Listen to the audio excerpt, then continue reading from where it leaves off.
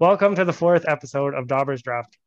Our plan with the DraftCast is to not only talk about prospects in the upcoming drafts, but to also have our Dobber prospect team writers join the DraftCast and discuss the teams they cover. We have decided to start with Nashville as we decided to be as random with our selection as NHL player safety is with its rulings. As always, I am your host, Pat Quinn, associate editor of Dobber Prospects, and I think I've been forgetting to mention this. I cover the Capitals team, so yeah, I cover what prospects they have. Kyle Watson is the junior editor, co-host, crossover scout, and keeps posting these fantastic interview clips when he has time because he got a cool new job ish. Our more often than not co-host E2 is away today watching playoff games live in Finland. He's also working on the upcoming draft rankings, and he also loves to be tweeted. Right, Kyle? Yes. Legendary Twitter account. And then Kyle and I are joined today by Curtis Rhines, who I may occasionally call Chris. He is the Dobber Prospects team contributor for Nashville and a video analyst for Stathletes. Thanks for having me, guys. He's big important. You guys are going to see him on the rise. You get the Dobber DraftCast bump, or we're going to get the Nashville Curtis Rhines bump. One of the two. One of the two. So yes, before we get started, remember to like and subscribe on YouTube or listen on Anchor, along with Spotify, Apple iTunes, and Google Podcasts. We are powered by Instat as well. Yes. And then this is just my note for anyone watching on YouTube. If you can figure out where the background is from, I don't want specifics, tweet me. Since no one's tweeted me yet, you can also leave a comment on YouTube. Maybe that will get someone to guess. If not, I'll just give up in this. But yeah, if you can guess, you get a free Dobber's Prospect guide coming up in the future. So as we are going on looking at Nashville, we should first start with the two players who are rookies on the NHL roster. We will start with Philip Tomasino. I'm just going to give a little overview here. He played in 61 of 67 Nashville games far this year. He averages just 11 minutes per game. Plays around a minute on the second power play. 25 points to start, with 10 of those being goals. Curtis, do you want to tell us more about him? So since I'm from the Niagara area, I watched Tomasino since his rookie year with the Ice Dogs, and there was always the talent there. I think because the Ice Dogs were also a very top-heavy team. They were very deep throughout his first couple years, especially with Akil Thomas, and then they got Jason Robertson, and then they brought in Studnicka too. But as he grew, you could really see he was not only offensively talented, but defensively too. He's a really good two-way player, great skater. And I think he's made the transition to pro pretty well this year already. I know me and you talked, Pat, and you said you wouldn't call him efficient NHLer yet. I would say I respectfully disagree because I think I think he is an NHLer, and I think it's only going to take a matter of time before Hines finally moves him up in the lineup, which I think could already be past due at this point. He's producing a limited role the whole year. Like you said, he has a power play time, but I think he could easily contribute in the top six if they wanted him to. You have guys like Forsberg, who's a UFA this year. I can't remember if Granlund's a UFA this year or next year. No, they saw a shiny new 25 mil 5-year deal, I think. Oh, yeah. Whoops. Never mind. Completely wrong about Granlund. But I think as you see, if Forsberg moves on, you could see him as one of the potential guys to move up into that top six. I know they tend to play different wings because Forsberg is usually a left, but he can play either. But I think that Tomasino is ready to break out even more. I don't think that will come until next year. But I think that Hines is going to really have to look at using him more just because I think he has that talent and he's shown it. Just he really hasn't been given the minutes to do so and really show him off to the rest of the league yet.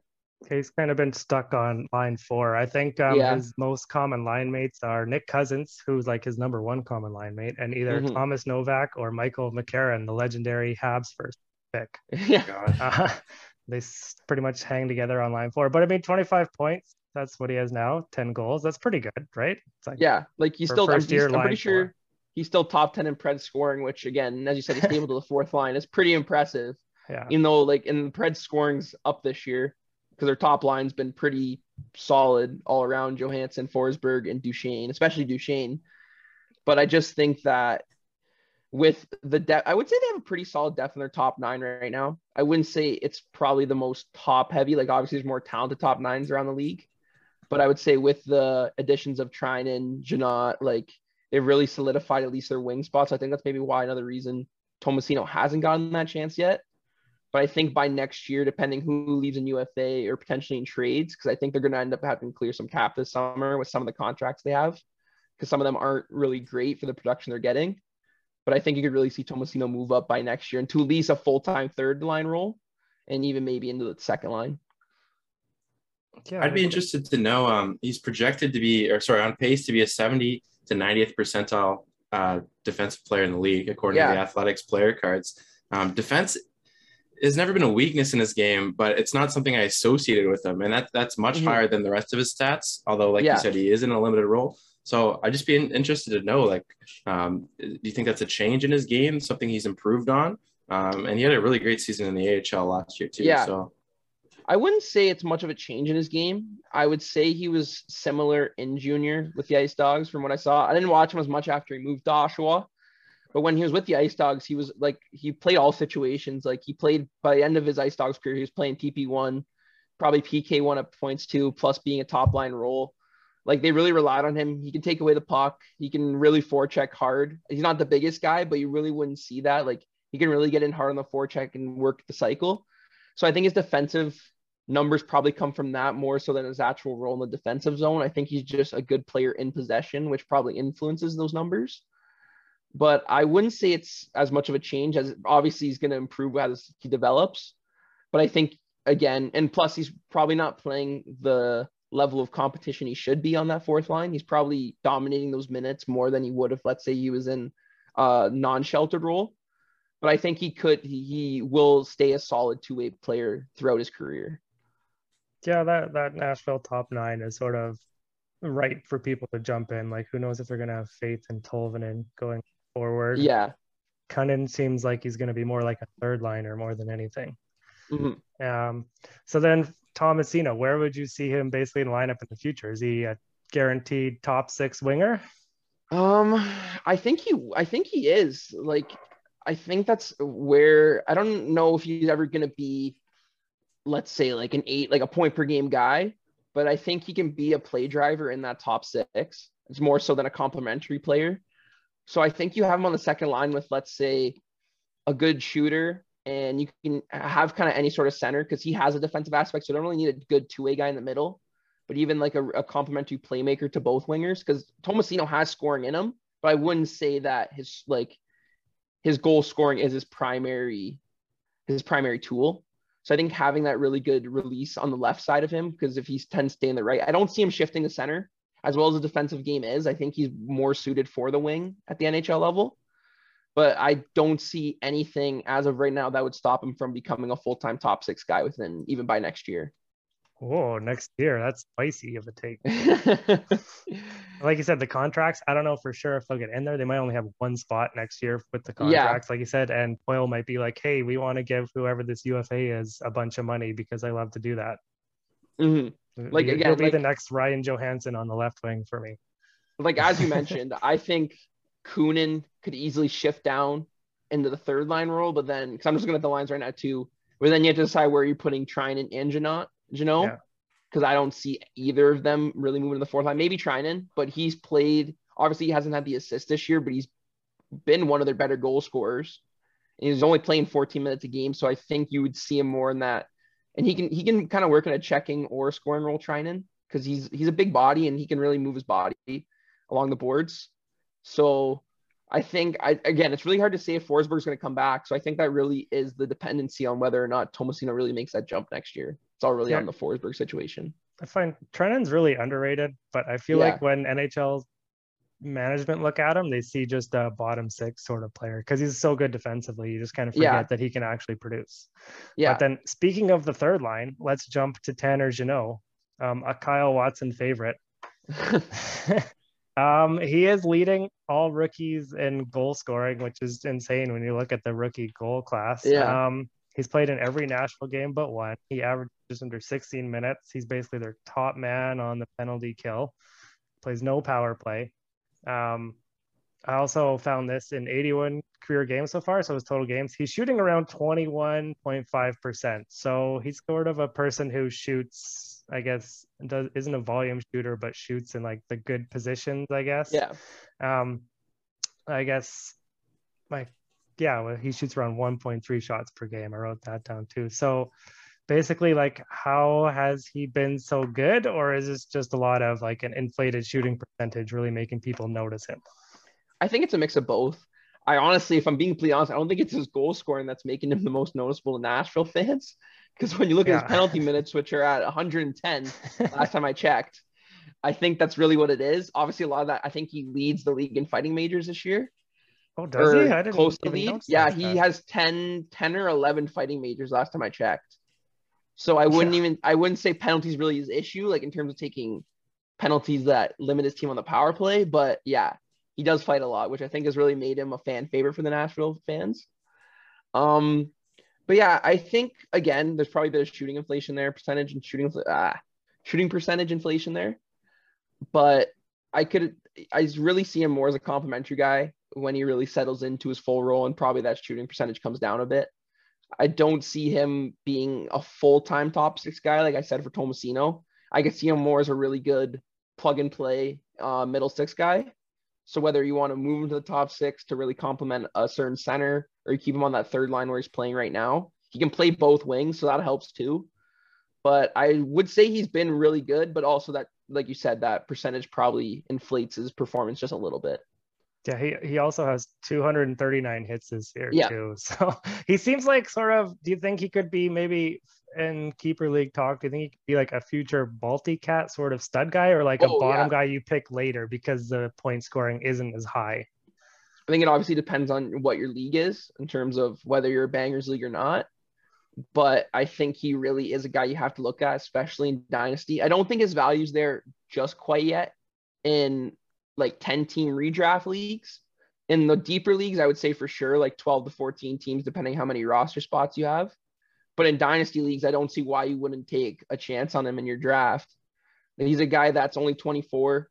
He's only his first full year in the league. He's going to more than likely continue to expand his role with the Predators. So I think he's a guy that you could really bank on to even get up to, like, he's on pace for about, I don't know if he's going to reach 50 this year. I'm just trying to do the math in my head, but he's a guy that could become a consistent 25 goal, 50 point guy, plus have over 200 hits a year. So I think he's a guy you have to look at specifically for your like, especially for bangers leagues and in your categories. But I wouldn't say the points really drag him down just because of how much he provides with those hits.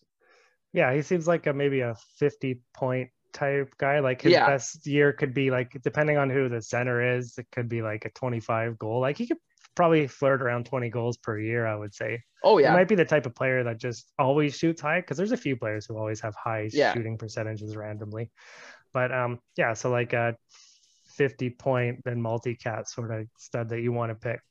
Yeah, exactly. Like that. I don't think we picked really a range for Tomasino. What would we say for him? Like maybe 70 points in his best year, like 70 plus? That's what I would say. Like, I don't know if he'll ever be a point per game guy, like I said, because if he continues to focus on his defense like he has, I don't think he'll ever let his defense go enough to really focus heavily on his offense.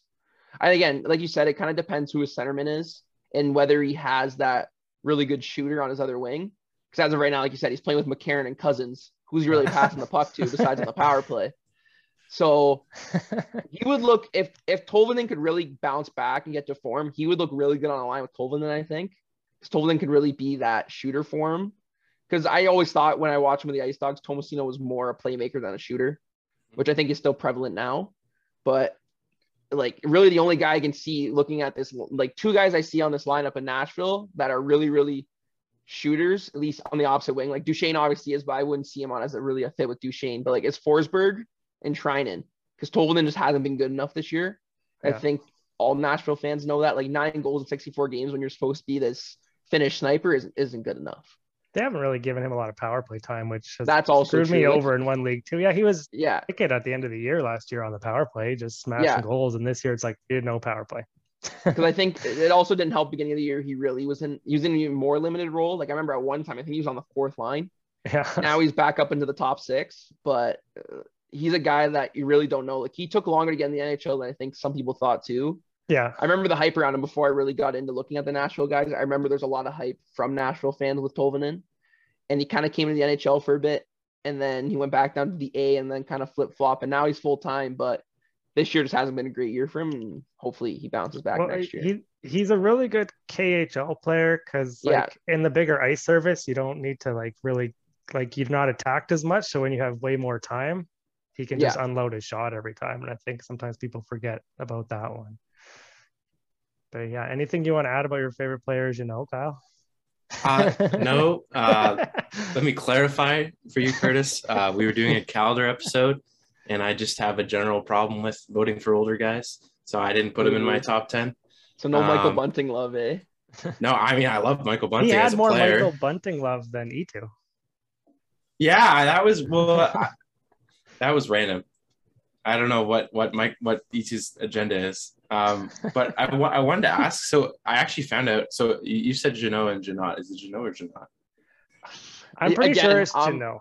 I think it's Jeannot. Yeah, I think it's Jeannot. I'm still getting used to some of my pronunciations on guys because we have different commentators saying different pronunciations all the time. So I'm gonna go with Jeannot though.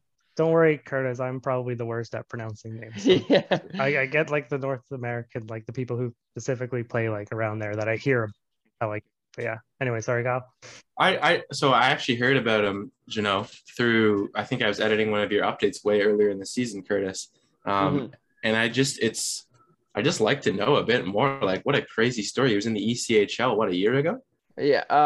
Let me see. Yeah, 2019. Oh, yeah, no, actually, yeah. Started last year in the ECHL. And then he kind of he came up to the AHL and just lit it up. He had almost 2 points per game. And then they brought him up close to the end of the year. And then he played in the playoffs, but the playoffs he didn't really do much. He only had a point.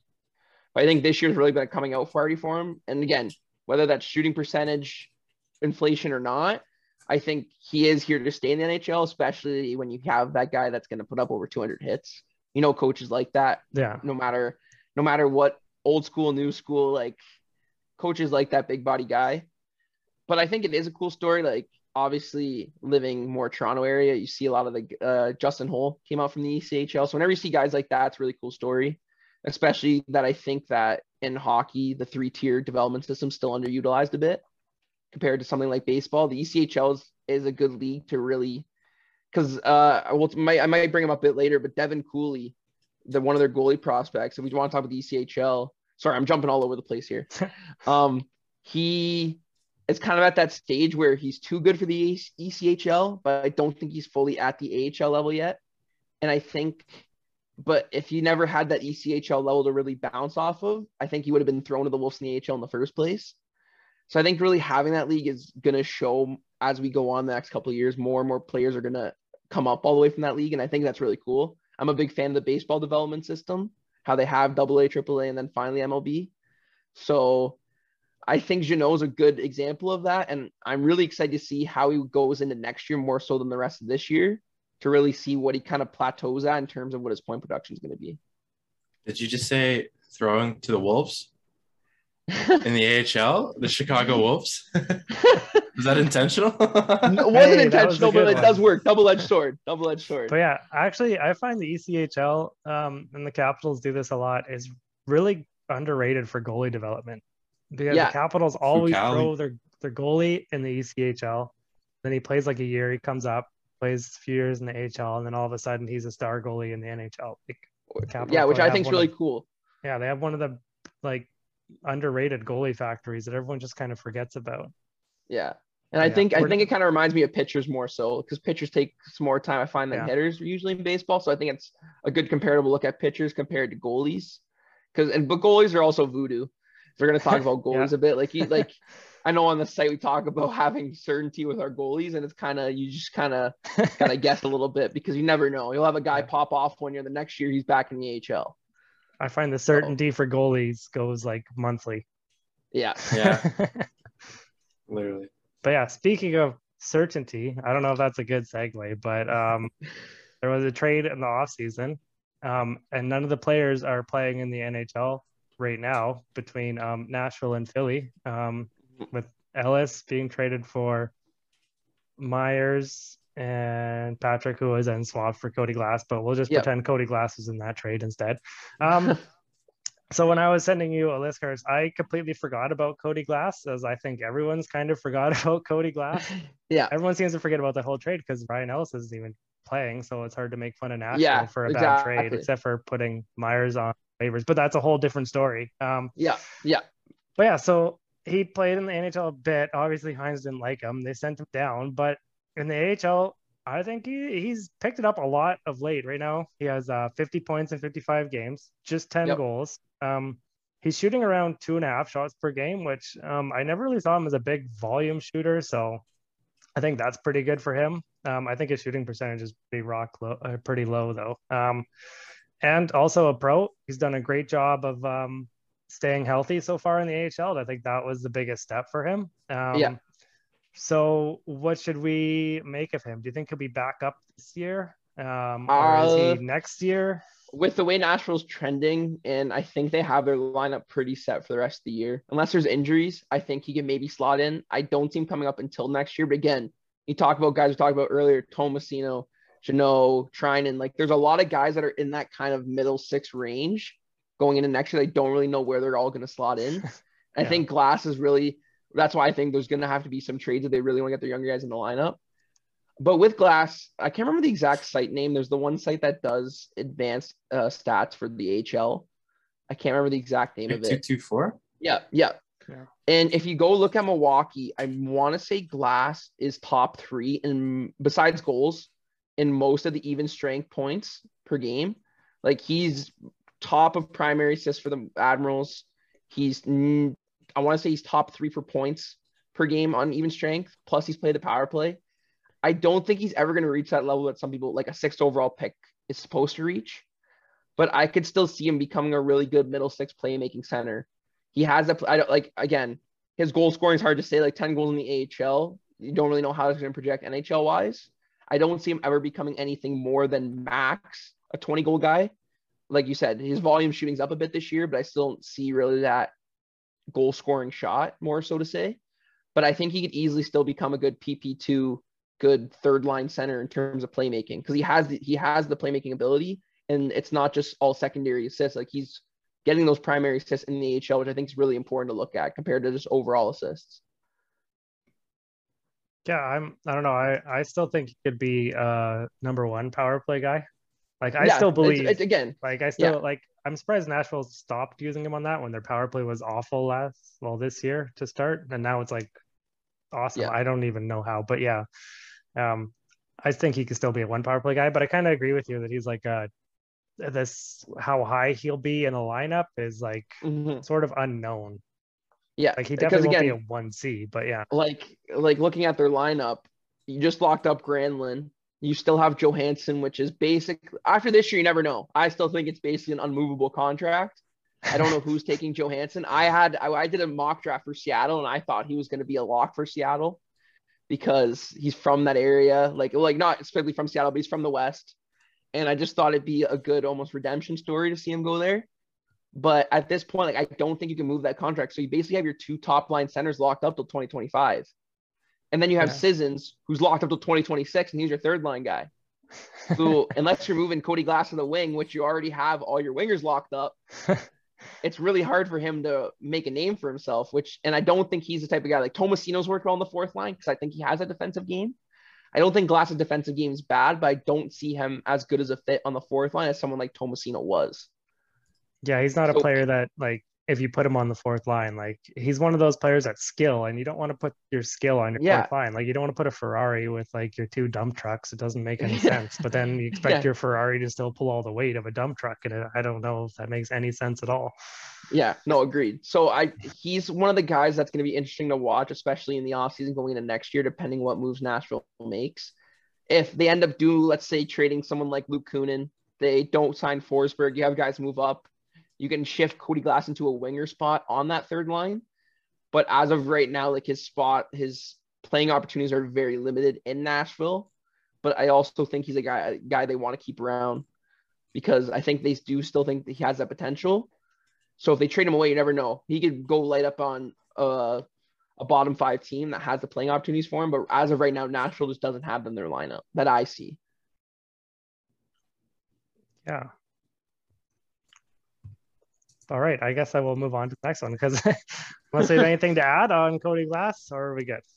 No, not particularly. I think you guys kind of covered all the bases there. I think he's a player who's still in the NHL, shown an ability to make high-level plays. It's just a matter of consistency and staying healthy.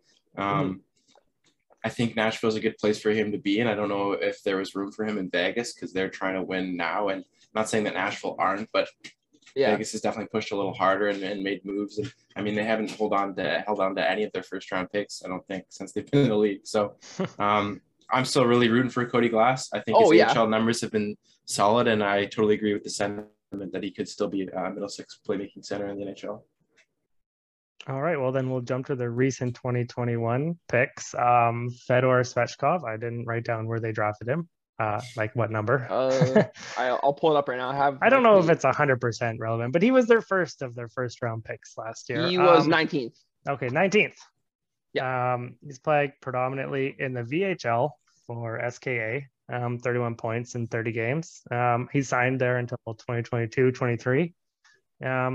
I like his skill. I remember reading that some people had issues with sort of his skating. I guess, do you guys want to take it away and talk about him a bit more? I feel like I've been doing a lot of talking, so I was like, I got to get you guys more. I honestly, so I just did an update for Svechkov, and I almost regret something I said in it because I think looking back on it, it wasn't the best comparison to make. I talked about his offensive production and I brought up Lundell, but I think you have to consider the time. He's almost, if you look at his NHL, I don't know if there's, what's the full term for it? I just call it NHLE. I don't know if it's called like NHL expect, like, you know what I mean? Yeah. He's kind of doing the same type of that in the VHL as Lundell was already doing in Liga. So I don't think that's the best comparison to make in terms of offensive production. But I think if you're going to compare him to Lundell, he is somewhat underrated offensively. Obviously, he is one of, if not the best two-way guy to come out of the last year's draft. And he was highly regarded for that at the time. But he's a guy that's very hard to predict. I think I need to see him in the KHL more next year. Hopefully, hope and see to make that jump and see how he works in the best on best pro league in Russia. Because he's a guy that's, I'm not an expert on Russian hockey or European hockey for that matter. So I'm still learning the leagues a lot more than I know right now. But I think he's more a second line guy in ceiling in the future than he is really a high end first line guy. And I don't think that's really a surprise to say. I think he could really work really well in a two-way role behind a more offensively talented first line center. He could really be a good shutdown guy to put up against top lines in the league. But until I see him produce more offensively in a better league than the VHL, his ceiling's kind of up in the air for me in terms of his point production more so than his actual two-way ability. Yeah. What do you think about next year in SKA? He's got to compete with actually is Morozov coming over? Because Morozov and Murat Kuznetsov are both centers. But other than that, he doesn't really have a lot of competition in the KHL. Yeah. That's what I mean. Like if he can take on a bigger role, because again, you never know how, like, as we talked about, we're going to talk about Askarov, and Russian owners never get happy when you hear their guys want to go over the NHL, especially when they're this young. So I don't know when he's planning on coming over to professional hockey. So if he's thinking of doing it sooner rather than later, you might not see him get the opportunity that we'd hope for. But if he can have a good, let's say he's playing power, like penalty kill and maybe power play time next year in the KHL, plus let's say a third line role, like as long as he's not stapled on that fourth line where he's getting 2 minutes a game, then I think it's a positive increase from this year. Yeah. Sorry, Morozov got traded, so it's just Kuznetsov that he'll have to compete with, as well as some older guys. Well, SKA is one of the top KHL, so they might put him in, but he might get like fourth line.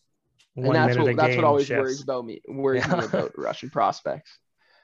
Yeah, they don't really love playing their young players over there. It's always you really got to break through. Like Kaprizov really had to break through to even get a sniff of anything. And then I think Michkov's going to be an exception too because I was going to say he's something else. So I think unless you're really that like top 3 overall guy, you're going to struggle a bit more to get the playing time that you want early on in your career.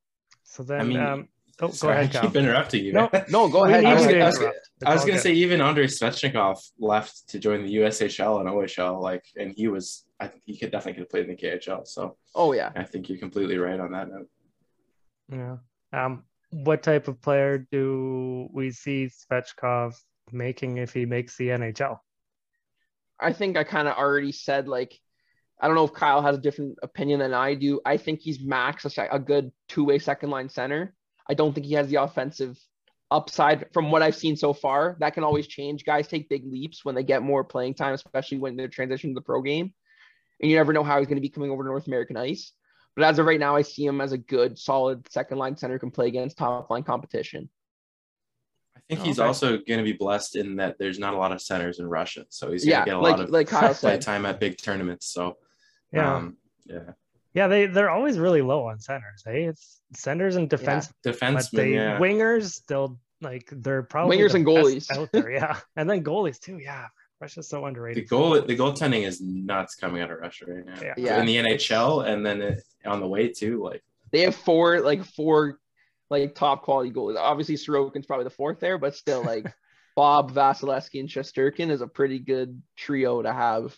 Let's say the Olympics obviously happened this year, that'd probably be their trio at the Olympics, which is pretty absurd. If Samsonov didn't forget sort of how to play, he could have been up there Samsonov too. And I think they got another one. I just can't think of the name, but yeah, they're kind of scary. Imagine being like, who are we going to start? Shesterkin or Vasilevsky for this game? And then especially some people think Askarov can do better than both. So yeah, but let's hold off before we bring up spoilers, guys.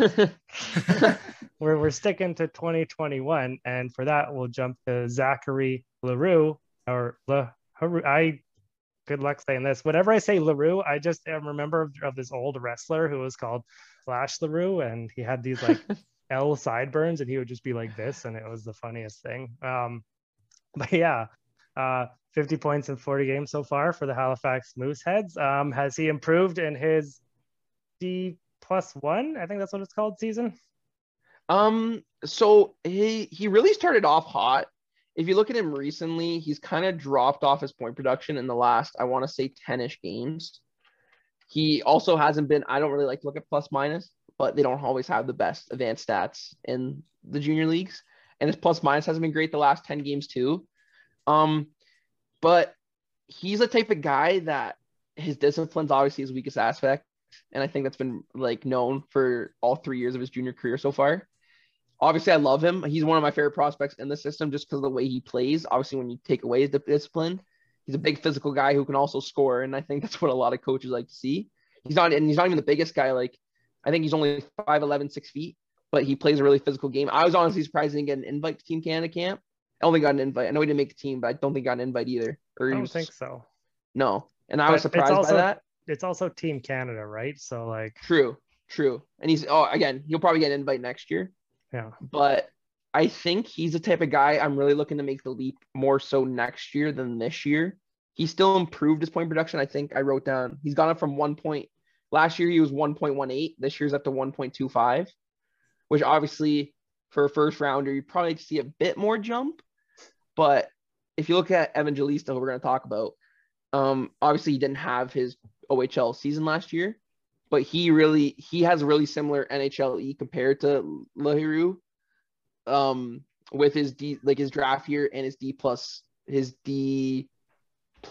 Well, not yet, but Evangelista really has a comparable draft year. So I think if he can really match Evangelista's production next year, that's when you're really going to see what his offensive capabilities are going to be in terms of what his ceiling is. Because as of right now, I was thinking about it today because I knew we're going to talk about him. I see him. I think I kind of talked about this with Jeannot earlier. He's a guy I see more as like, as I said earlier with Jeannot, like a plug and play guy. There's really no role he can't play. He's kind of whoever have your center. Like he's gonna be, you know what he is. He's a big power forward. He can score. He might take some stupid penalties, but you can kind of play him in a checking role. You can play him in a scoring role. It kind of just depends who his line mates are. Yeah, I'd say he's more of a smaller power forward, but yeah, I get it. Yeah, exactly. 5'11", yeah. He's got everyone loves his battle level and scoring ability. Where was he drafted again? He was still a first round pick, right? Yeah, 27. Okay, yeah. I guess so. Then we'll just move on to the goaltender we were discussing before, and Askarov, the big draft pick of 2020. For me, he was previously anointed as the future best goalie. But everyone's just sort of thrown him to the side with Casa and Waldestad being drafted and a few other goalies popping out. Yep. Everyone's just kind of forgot about him. Kyle, you brought up that he's barely played this season. It's been more of like, I guess we would say, a punishment because he's sort of, I don't know if quietly or out loud he's talking about wanting to play in North America, but it seems like in Russia they want, like I read a rumor, and I don't know if it's you telling me it, Kyle, or if I read it somewhere, that there's a rumor that he's being punished for not signing an extension. I believe I read that somewhere. And that's pretty much why he's had like no games played. So I think their plan is to bring him over to North America next year. Hopefully. Yeah. So has this year hurt his future at all? I don't want to say it's hurt his future. Obviously, I think it's more recency bias. You're going to see people more down on him now than they were, let's say, last year. And I also don't think, obviously, you don't want to take the World Juniors into account very often, but I feel like every time he was playing a game in the World Juniors, also there was always people that were bashing on him. So I think maybe their expectations were too high. And I know for some reason the World Juniors, he couldn't keep a stick in his hands.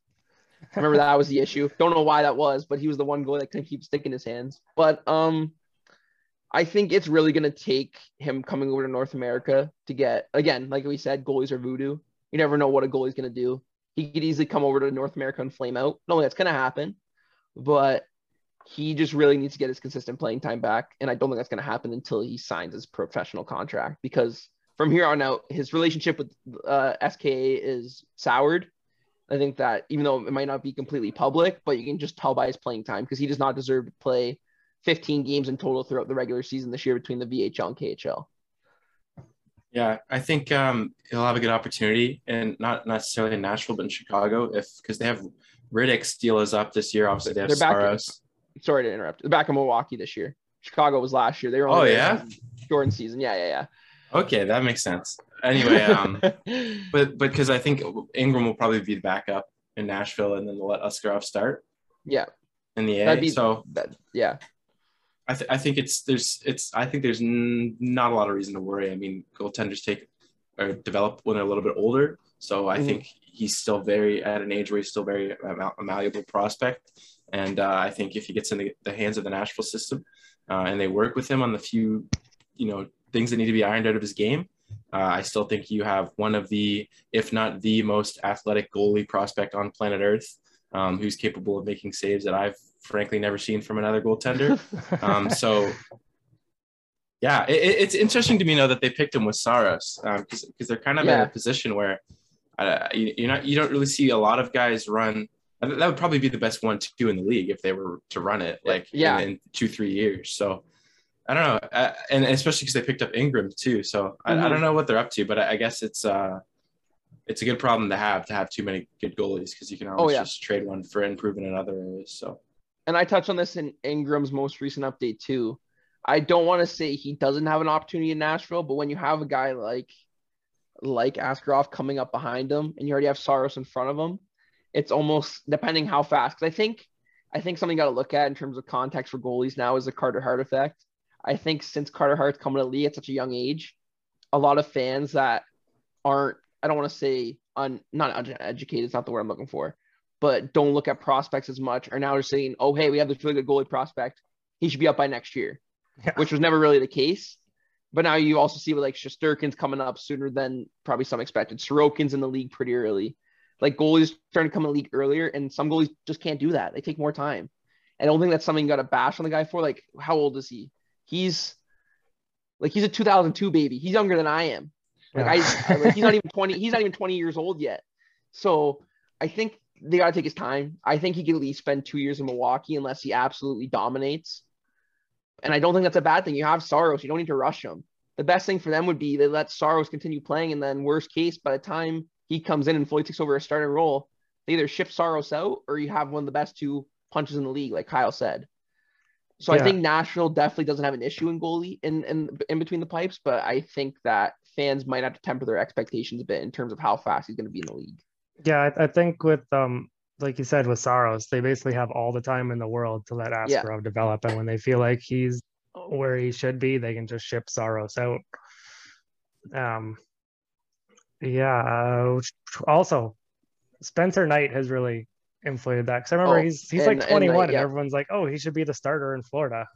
And you see, like, he'll play 2 good games, and then after a few games, it's all of a sudden numbers dip, and it's like you got to realize young goalies are going to take a bit. So yeah, like you said, thanks to Carter Hart and Knight, it's inflated people's expectations, but they don't have the benefit of playing in the KHL like Shesterkin and Sorokin did for a while. So, but yeah, I was also surprised how quickly they translate, but at the same time, they were also amazing. So it's just the ice. And once you're used to it, it's just bam.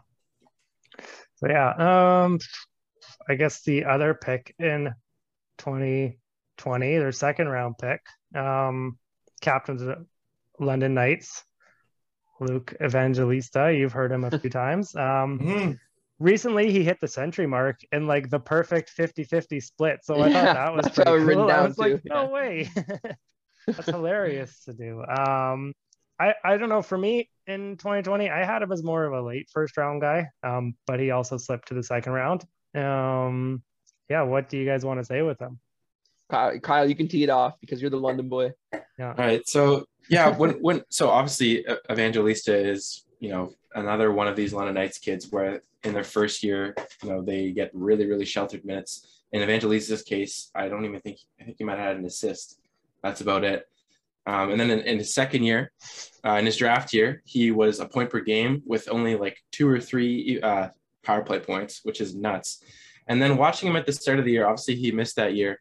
The Hunters like to make a guy. I mean, before Evangelista, it was McMichael. And before that, it was Marner. They like to make one guy their guy and just run him, let him run the team, let him run the power play him all the time, 25 minutes a night. And you could just see from the first week of the season that Evangelista was playing with such a swagger. And he was trying things that he'd never try again. And he has just not taken his foot off the gas pedal all year long. He's finding he has 1,000 ways to score with his hands, the shot, playmaking. And I think, he has an argument to make for MVP of the OHL this year. He's been that good. And I think, everyone says, the London Knights, they churn out prospects.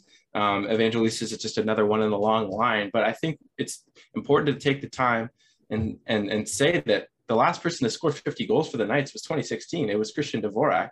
Like he is putting himself in that elite category. He's not just, having a season that's right below like the Marners and the Canes. Like he is having one of the best seasons from a London Knight that we've ever seen. Yep. And he's not on a line with Tkachuk and Dvorak. Like he's doing this mostly by himself. He's playing with Cody Morgan and Antonio Stranges, who are excellent junior players in their own right. But he is by far the dominating force on this team. And I think that he's kind of putting to sleep any reservations people had about him being a smaller guy, because he's able to make time and space for himself. And he was able to do that in his draft year, and all the more so now. And I know how hard he trained in his year off with Josh Roble, and it's paying off now. And I think Nashville are looking really smart with these past 2 drafts. And Evangelista is a big reason for that. I mean, I don't know what else I can really add besides what Kyle said. He pretty much got all of it covered. I think he's ready for the pro game by next year. I'm pretty sure he's eligible. He should be eligible. I was going to ask that. I think this would be technically his 4th year in the OHL. It is. Because the missing the year. So like he can't go back to the CHL. So he's either NHL or AHL. Well, he's signed too, right? So yeah, he can't play. Well, he's not going to play a 5th year anyway, but like he can't. I see him ready for pro game by next year. I think that's pretty prevalent. That like it's pretty obvious that he's ready. So you're saying he's a potential Calder candidate for next year, or like AHL I don't think he's pro NHL. Game? I think it's AHL pro level. Okay. The only thing is again, whatever the AHL rookie of the year. I can't remember the name of it. One. Yeah, I've only ever seen an NHL. Well, it's not the Calder. That's the trophy, isn't it? It's something. I forget what it is. But anyway, yeah. So keep going. Sorry, I cut you off, Curtis. No. Don't worry. He's, I think, again, like a lot of the OHL guys that, like, again, he played pro last year, but only 14 games with Chicago when they were in Chicago last year. He's a guy that I really don't know what his ceiling is. Originally, I had him as I feel like I'm repeating myself with half of Nashville's forward prospects. He was a good middle 6 power play guy.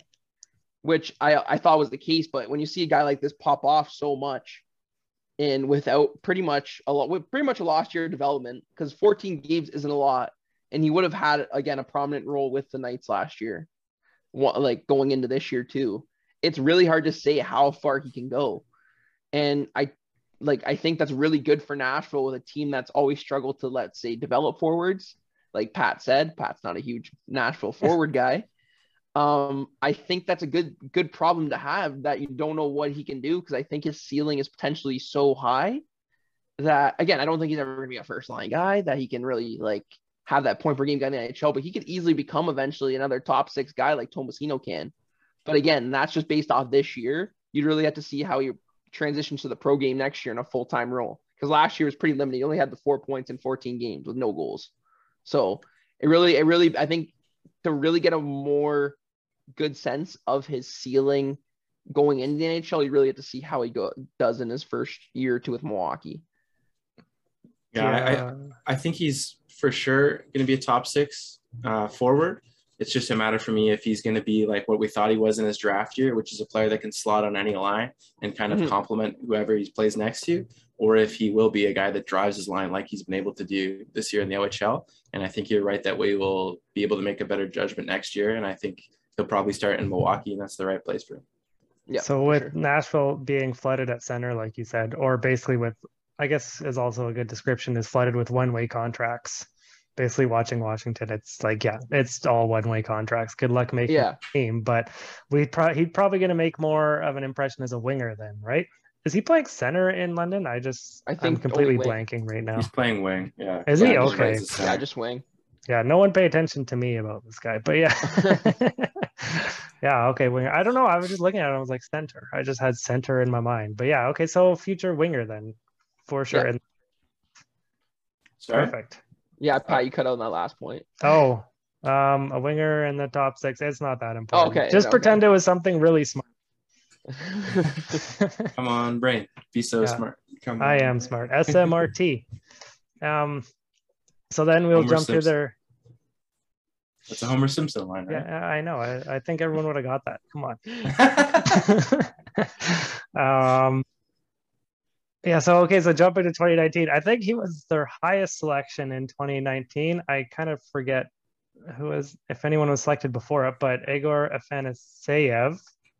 Yeah, he sort of slipped to the second round. I think lots of people were surprised. Right now, he's jumped to the AHL. Last year, I think he was loaned to the KHL. So this year, he's back in the AHL after, I think, OHL, something, CHL. Yeah.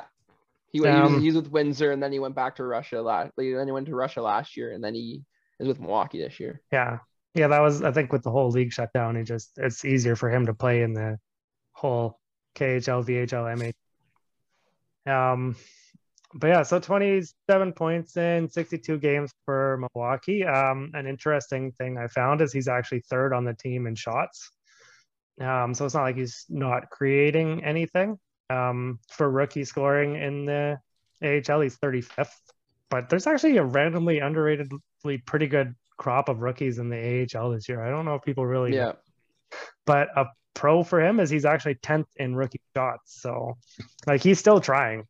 Yeah. It's just obviously, I don't think he's as high in the lineup as Glass is. But yeah, what do we want to say about him? You asked me earlier about overrated prospects in the system.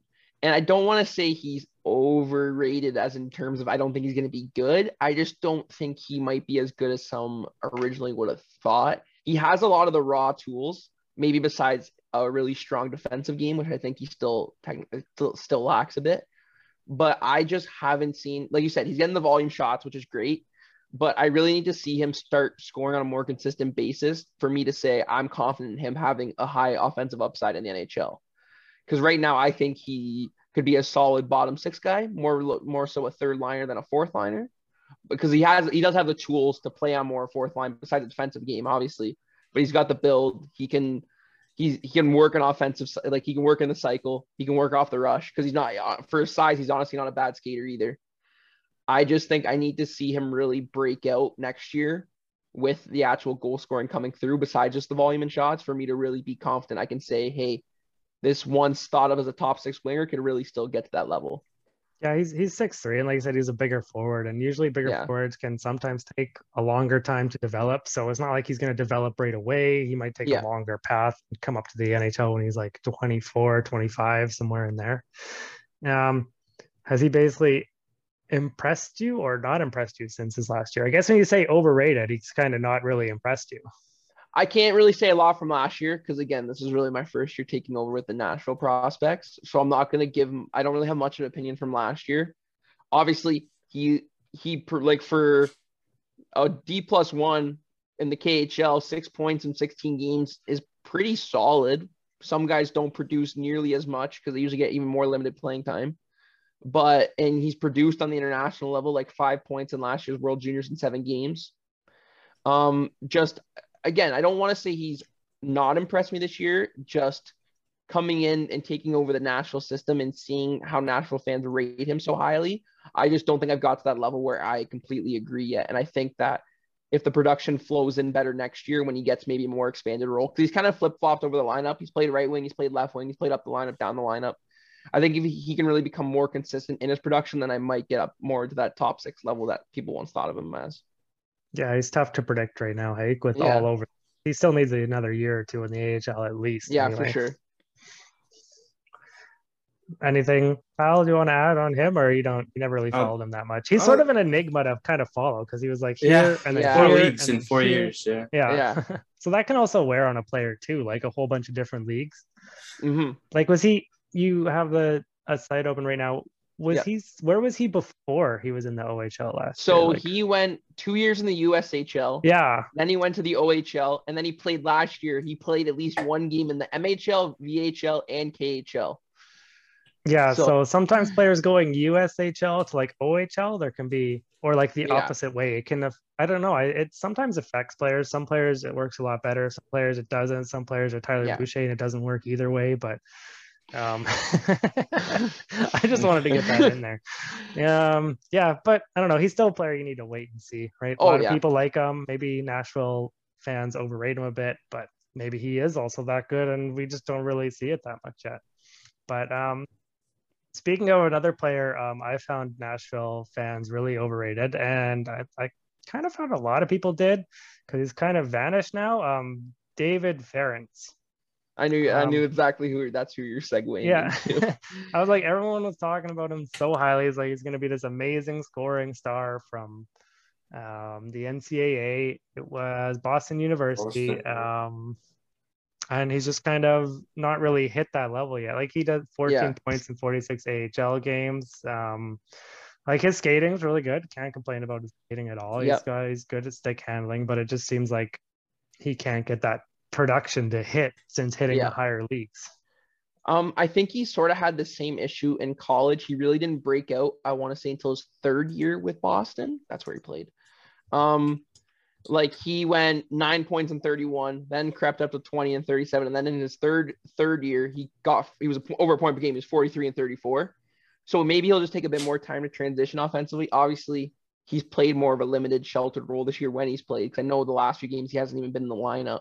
And at points, he's been a 7th defenseman. Like they've been running 7 defensemen in Milwaukee at times. Because I honestly thought he started off the year pretty well. Like 14 points in 46 games for a rookie defenseman isn't bad.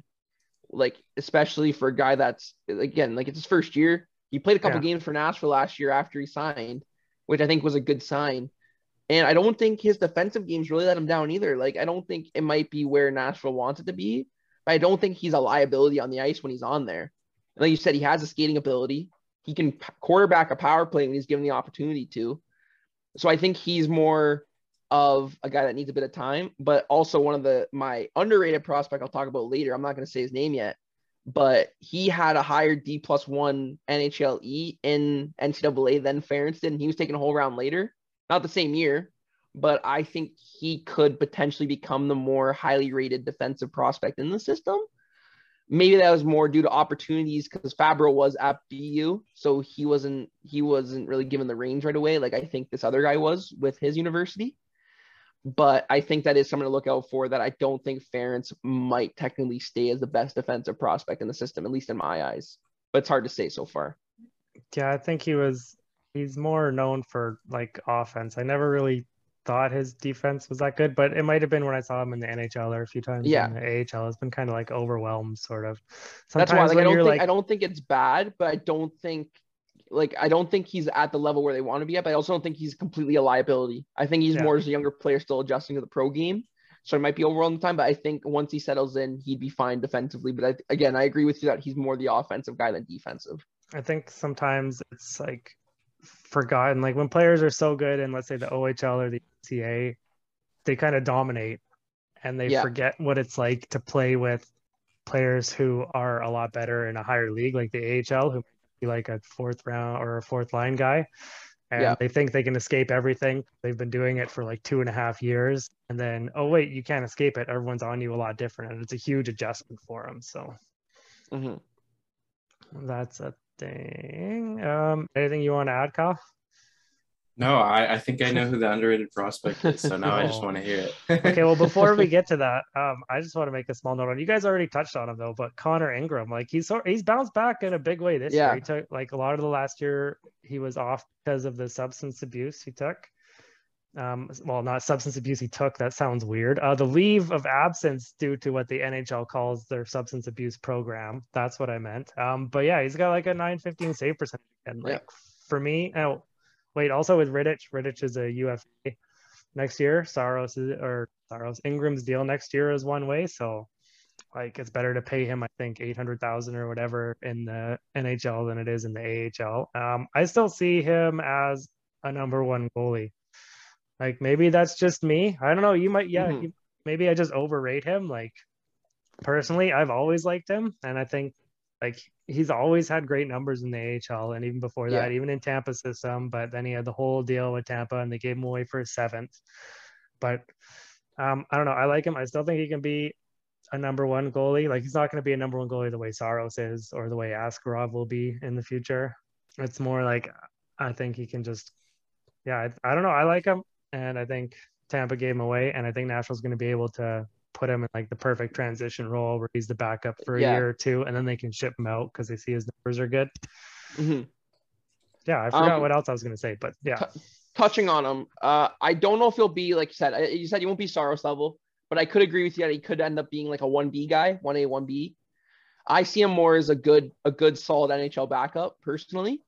He's really been one of the most consistent starters in the AHL this year, like a .915 coming off what was a really rough season for him off the ice and on the ice last year, which has been really good to see him bounce back. Again, I'm not really a goalie expert. I was scouting a game of Devin Cooley the other day, so I still got to look at more of actual Ingram's play, but he has the frame. 6'2", 196 is a good frame for goalie. And obviously he's had consistent enough numbers when he's been playing in the AHL. Like before he had his leave of absence last year, like the year 1920, and at .933 in 33 games with Milwaukee, which is great. And a .915 this year in 46 games is still great. Milwaukee's been a really solid team. And watching Cooley's game the other day, maybe the defensive help helps a little bit because I found their defensemen do block a lot of shots. Maybe that's just the game I was watching. But I think he can still make the jump to the NHL. I just don't know if I personally see him as a full-time starter, as more so like a 1B backup type guy. Well, we can agree to disagree there. Exactly. But again, I'm no goalie expert, so. I am. No, I'm not. But yeah, I just pretend. Okay, well, I guess that would go through our whole list of Bill players, unless Kyle, you wanted to drop anything on Ingram, or you're good.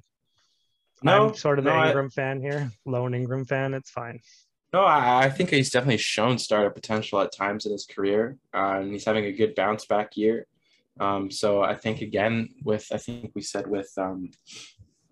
forget. I think it'll be next year as a backup with Saros, where we see his true NHL potential. Now that he's kind of at the point in his career where it's make or break.